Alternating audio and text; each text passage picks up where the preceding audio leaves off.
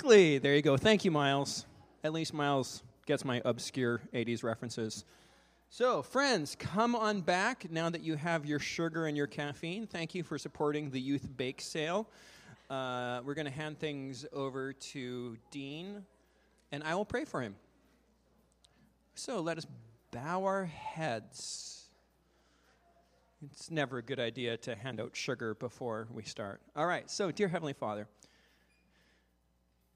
thank you that we get to listen to our friend Dean and for the awesome things that you have downloaded into his brain for us. Open our ears and only let him share what is of you. Amen. Thanks. Didn't mean to make you nervous there. No, that's fine. Yay. You know, first of all, I want to thank you because a lot of you know my wife was in a car accident a few weeks ago, and she's still recovering. And it's been, she's okay. She just can't do much. She has a bad concussion still. And a lot of you have helped us with food and prayers and rides and such, and I just want to thank you. It's been very helpful.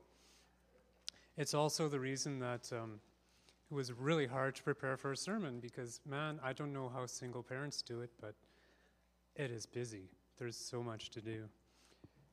So we'll see what I came up with. I think it's good. I think I like it. I like some of the artwork you find. Like, look at this pretty, it doesn't show up that well, but look how happy everyone is. Jesus even has a dove on his finger. Wow. So cool.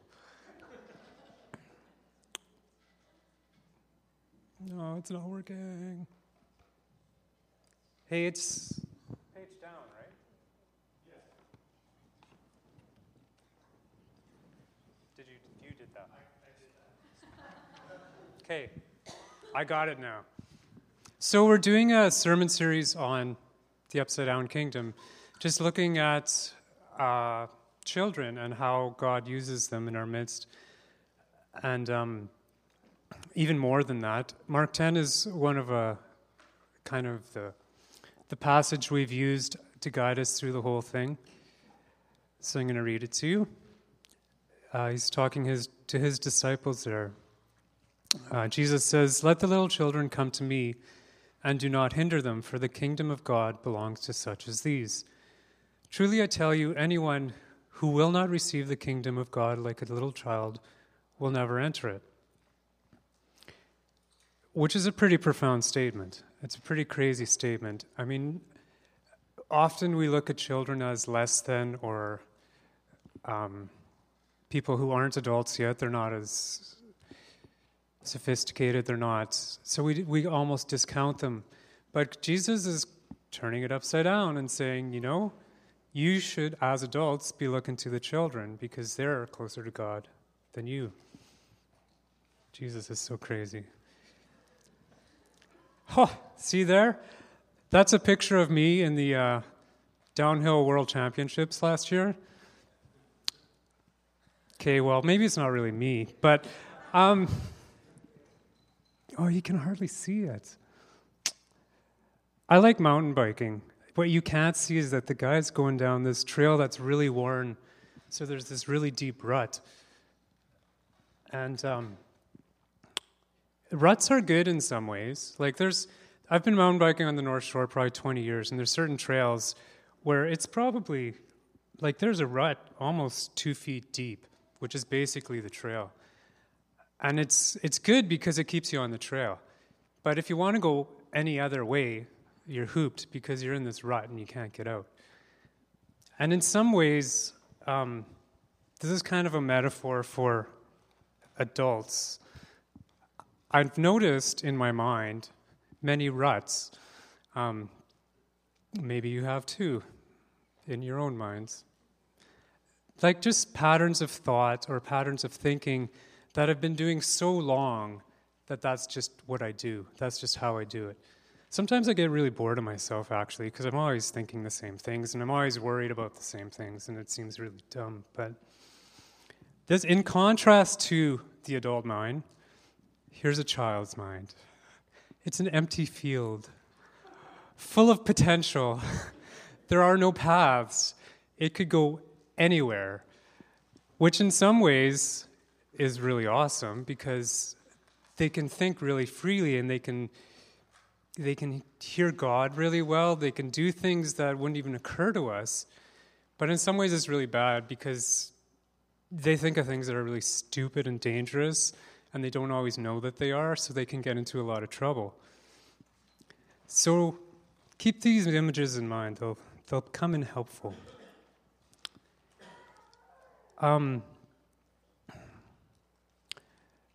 There are times, let's back up a step. God takes human free will very seriously, and he doesn't, as a rule, doesn't really intervene in the world except through people, and he usually doesn't coerce people to do things. He'll ask them.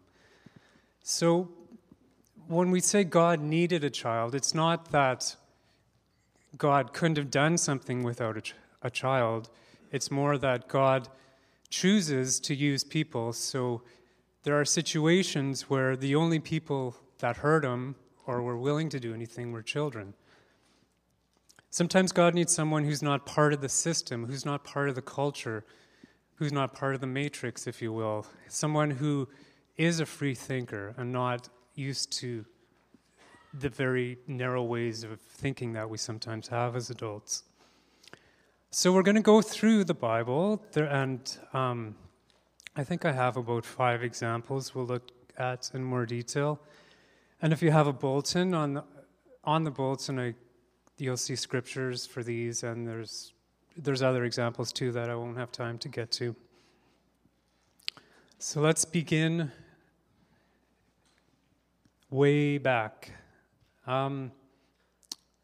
So this is good. I don't know how much you guys know about biblical history. This will be a good overview of the Old Testament in 5 slides. So this is back when the Israelites were in slavery in Egypt, and because God was blessing them, they were reproducing very well, and they're becoming too numerous. So the Pharaoh, the king, didn't want that. So they were instructed to kill all the male children. And Moses' mother didn't kill him. So there came a point where he was just getting too big to hide safely. He was still quite young, as you can see by the picture. He was still an infant. So her plan was to put him in a basket in the river and hope that something good came out of that plan, because it seems kind of crazy. And she sent her, Moses' sister Miriam was there watching the baby to see what would happen. And this is what happened. Pharaoh's daughter went down to the Nile to bathe, and her attendants were walking along the riverbank. She saw the basket among the reeds and sent her female slave to get it. She opened it and saw the baby. He was crying, and she felt sorry for him. "This is one of the Hebrew babies," she said. Then Moses' sister asked Pharaoh's daughter, "Shall I go and get one of the Hebrew women to nurse the baby for you?" "Yes, go," she answered. So the girl went and got the baby's mother. Pharaoh's daughter said to her, "Take this baby and nurse him for me, and I will pay you." So the woman took the baby and nursed him. When the child grew older, she took him to Pharaoh's daughter, and he became her son. So that's pretty crazy. I mean, it's pretty crazy to think that Moses was basically condemned to death, and now he's back with his mother, and the mother's being paid to take care of him.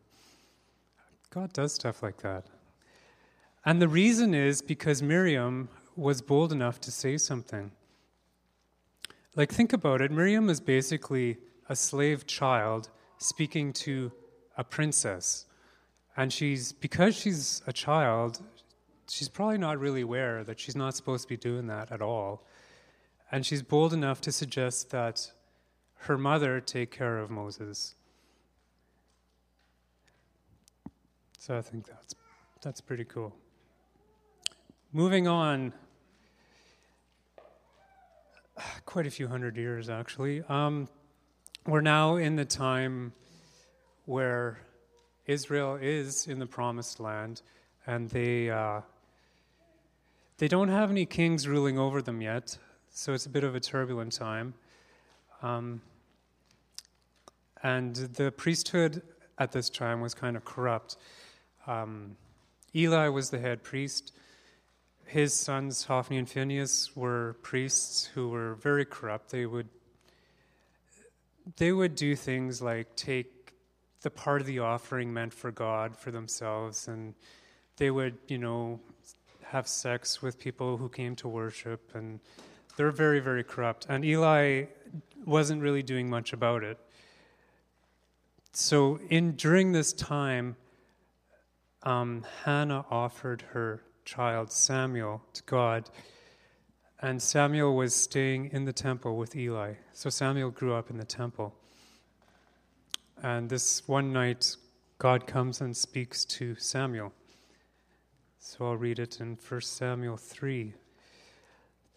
The Lord came and stood there, calling as the other times, Samuel, Samuel. Then Samuel said, Speak, for your servant is listening. And the Lord said to Samuel, See, I'm about to do something in Israel that will make the ears of everyone who hears it tingle. At this time I will carry out against Eli everything I spoke against his family from beginning to end. For I told him that I would judge his family forever because of the sin he knew about. His sons blasphemed God, and he failed to restrain them. Therefore I swore to the house of Eli, the guilt of Eli's house will never be atoned for by sacrifice or offering. So as the story goes on, Eli wakes up and knows that Samuel has heard from God and asks Samuel what God said.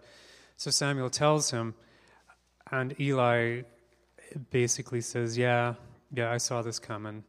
And it comes, and the whole Eli and his family end up dead eventually, but because God is passing judgment on them.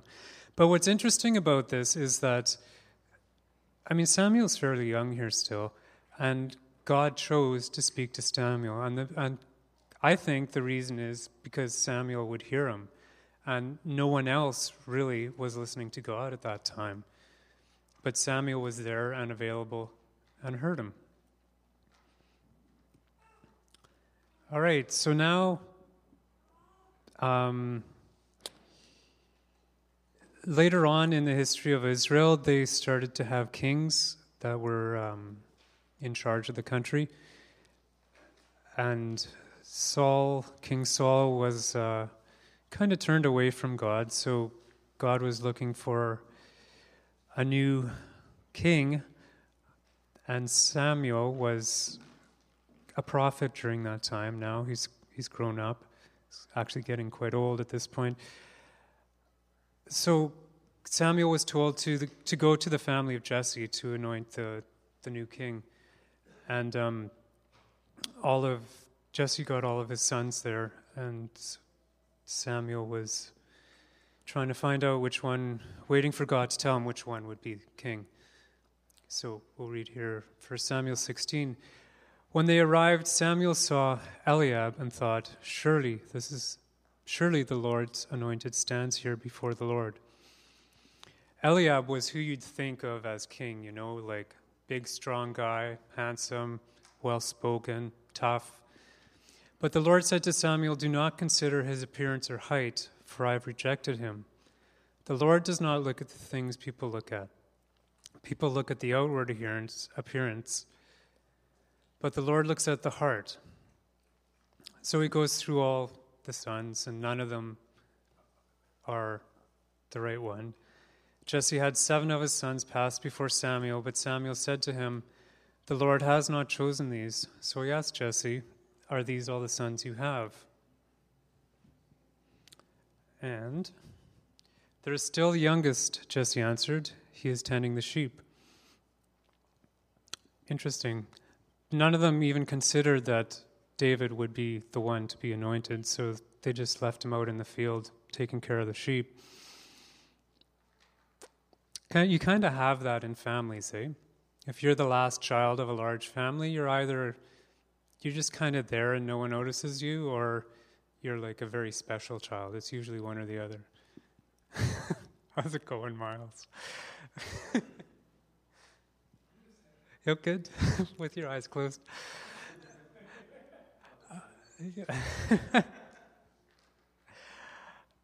Anyway, Samuel said, "Send for him. We will not sit down until he arrives." And the Lord said, "Rise and anoint him. This is the one." So David was the chosen one. And he was probably a young teen, like old youth kind of. And he was not who you would choose as king, really. He was a shepherd. He was a quiet guy. He wrote a lot of the songs. He liked poetry,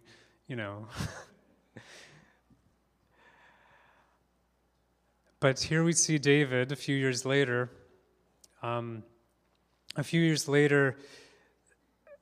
Israelites are fighting the Philistines, or they're about to. And for 40 days, the Philistines have this giant guy called Goliath, like probably 7 feet tall and just massive fighting guy that everyone was afraid of. And every day he would come out and taunt the Israelites, and the Israelites would be too scared to fight him. And David wasn't part of the army because he was too young still, so he was bringing supplies to his brothers. And he saw this Goliath, and he said, "Well, what the heck? Why is no one fighting him? Why are we just letting him say this?" So he ends up talking to King Saul and says, "Let no one lose heart on account of this Philistine. Your servant will go and fight him." So he does, and when he's out there, David said to the Philistine, "You come against me with the sword and the spear and the javelin, but I come against you in the name of the Lord Almighty, the God of the armies of Israel, who you have defied. This day the Lord will deliver you into my hands, and I'll strike you down and cut off your head. This very day I will give the carcasses of the Philistine army to the birds and the wild animals, and the whole world will know that there is a God in Israel. All those gathered here will know that it is not by the sword or the spear that the Lord saves, but the battle is the Lord's, and he will give all of you into our hands." As I'm sure many of you know, as the story goes, he has like a slingshot there, and he shoots the rock at Goliath, hits him in the head, knocks him down, and then he takes Goliath's sword and kills him, and cuts off his head. Good times. So if you think of a teenager, doesn't that sound like a kind of thing a teenager would do? Like, who are you, man? Teenagers kind of have this invincible nature about them, especially boys. And they're kind of like rebellious, and they tend to be idealistic. So if you have a teenager sold out for God, they can do amazing, crazy things that no one else would ever consider doing. And that's what David did. But it was in the name of God. He trusted, he had so much faith in God, and he had that crazy youth spirit with him that he won a victory for God.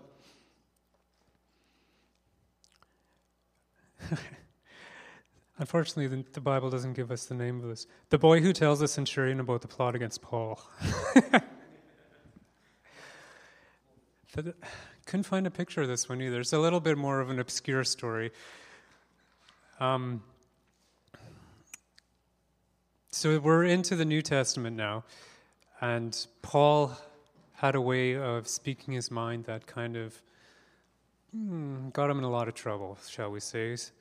And he was in Jerusalem, and he spoke his mind and got in a lot of trouble, so he got arrested and annoyed a lot of people. So in Acts 23, the next morning some Jews formed a conspiracy and bound themselves with an oath not to eat or drink until they had killed Paul.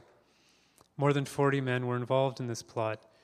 They went to the chief priests and the elders and said, We have taken a solemn oath not to eat anything until we have killed Paul.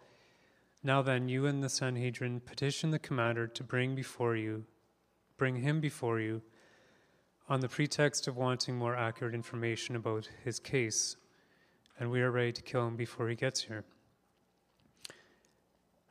Which is a good plan if you're trying to get rid of someone. Unfortunately, Paul's nephew heard this plan. So he went to Paul and told him about it, and then went to the guards that were guarding Paul and told him about it. And they got an army together and secretly moved Paul to another location so that nothing became of this. So here again, God used a child who, because no one probably even noticed the child there, he overheard this, and he was bold enough to talk to Paul about it and ended up saving Paul's life. And so we ended up getting a lot of the New Testament, which we wouldn't have had otherwise if Paul had died. Yay. Thanks, boy who tells Centurion about plot against Paul. Good work. And this will be my last example. Mary. So Mary was a teenage single mom, which we don't think much of these days, but in that culture, in that time, it was pretty much enough to get you killed, like stoned, because that's completely inappropriate. So we'll pick up the story here when the angel comes and talks to Mary. The angel said to her, "Do not be afraid, Mary. You have found favor with God. You will conceive and give birth to a son, and you are to call him Jesus. He will be great, and he will be called the Son of the Most High. The Lord God will give him the throne of his father David, and he will reign over Jacob's descendants forever. His kingdom will never end." And Mary's response, "I am the Lord's servant," Mary answered. "May your word to me be fulfilled." And then the angel left her.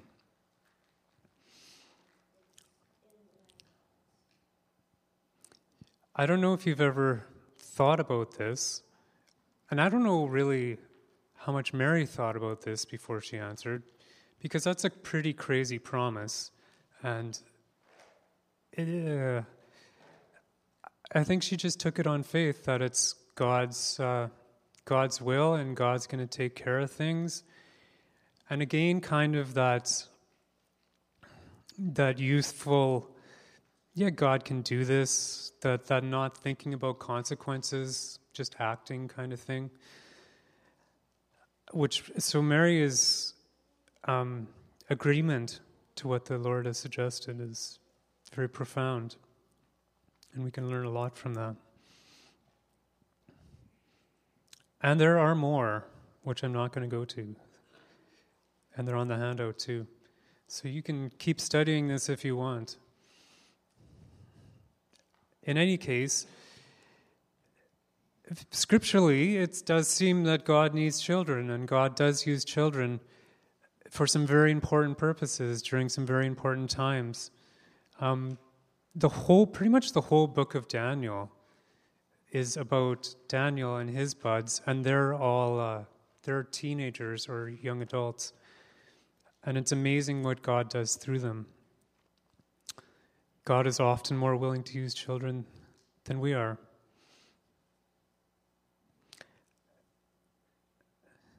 Why does God do this? Well, who knows? It's God. But here's a few thoughts that I have. As Wade talked about, just the innocence and the purity of children. Like, children in some ways they seem closer to God just because they have that kind of innocence about them. They haven't, hopefully, sinned quite as much as we have at this point, and if they have, they don't seem as aware of it, so there's kind of this innocence. So they seem to be closer to God, and they can hear God very well, probably because they don't realize that it should be hard, like we think often. We often make it too difficult. They have great faith in many things, actually. They tend to not complicate things. They're bold, They don't really have those boundaries we have. They don't have those ruts of thinking. They have that open field of a mind. So, what about us? We can learn things from this. We can try to be more like children. We can let God be God in our lives instead of discounting some things that might be God or God speaking to us. We can just believe in faith that they are.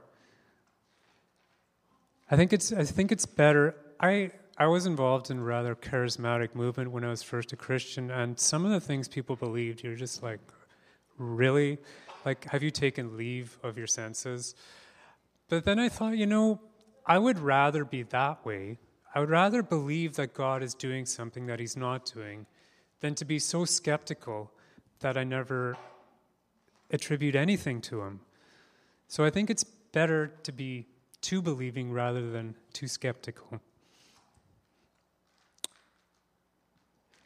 Availability, not ability. God is, I'm sure you've all heard this before too, God is just really, there's a lot of situations where God wants to do stuff and there's no one that's going to do it. And all you have to be is the person that says, yeah, I'll do it. And God will empower you one way or another to do it. So saying, I can't do that or I don't know how to do that is not an excuse. Sorry. Ezekiel 22. I looked for someone among them who would build up the wall and stand before me in the gap on behalf of the land so I would not have to destroy it, but I found no one. This is when Jerusalem is being restored. But the whole idea here that God is looking for someone to do things. And in this case, he didn't find anyone. But let's be the people who actually are willing and say, yes, Lord, we'll do it.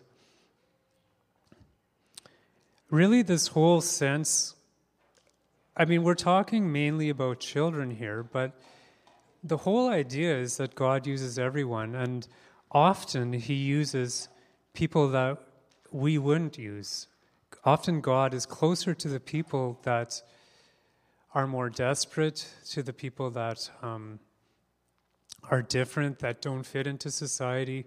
God is often closer to those people than to the people who are part of mainstream society and fit in. The people on the fringes, God seems to be very close to. It's one of the awesome things about this church, one of the awesome things about Chiliwagon is just that opportunity to be with people who I think God is probably closer to than I am, and to learn from them.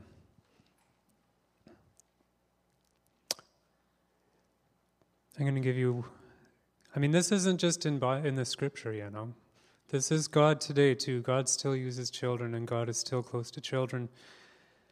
Here's an example. This is my daughter Kaylee. And this summer she went to a Camp Yukon, just outside of Whitehorse, and she was a counselor. And it was very cool to see her taking children under her wing and teaching them about God. And actually seeing the growth in her was quite cool as well. But so God definitely uses children, and I can think of, Rose and I were just talking about our children and times in our lives where they just had a word from God that we needed to hear that we didn't hear. Just words of faith and, things are going to be okay, or God's going to give us some money to do this, and they come true. So we need children. What I have in my mind is kind of this, we have this tendency to categorize things. So, there's adults and children, or there's people on the fringes of society, there's mainstream people, there's people with mental illness or handicaps, people that don't have that. And I think God is much more inclusive and much more holistic in just seeing people. These are people, and we all have a sense of equality. We all have different abilities, but we all equality. We're all children of God. We're all loved by God. God can speak and does speak to all of us and can do things with any of us. There's no one who is disqualified. But children in particular here, there's a few. Children are the hands by which we take hold of heaven. And the soul is being healed by being with children. Just the sense that there's something special about being with kids and closer, they're just closer to God. So in some ways, we should get them up here to be teaching us, I think. So we need to give room for that. We need to give room for children to relate to God. But of course, children don't have those boundaries, so it'll be messy, which is unpleasant sometimes. They need guidance. There's messiness. Kingdom of God is messy. But if you can tolerate that messiness and make room for things to happen, you can expect to hear and see God at work. So there's always this balance between structure and openness to God. Holy. We're going to be done super early. How about that? It's because of the great emceeing. Yeah, keeping us on track. Good work, Wade. So, as we finish up, have you just think about some times where you witnessed a time or situation where God used a child in your life or in someone else's life. If you have children, I'm sure you've seen this. Think about yourself. What is keeping you from relating to God as a child? Some of you are very childlike already, which is great, closer to God. And some of us are too sophisticated, but there's just things that we think, ways that we think, those ruts again, that keep us from relating to God well sometimes. If you want to spend more time on this, you could study some of the examples that we looked at this morning or in the bulletin and see what you can learn and apply to your own life. So that is the conclusion of today's message. Don't know what to do. We could pray. Praying's always good. So, Lord, I just thank you that. Actually, I thank you for the inclusivity of your kingdom. That all of us, no matter who we are, no matter how much we have it together or how messed up we are, can participate in the kingdom and how you're near to all of us. But as we think of kids in particular, Lord, I pray that you would help us as adults to make room for them to relate to you and to make room, however that looks, for them to hear you and do your work. So I pray that as we go this week, you would just help us to see children in a new light, to see others in a new light. Yeah. And I pray your blessings on us this week. Amen.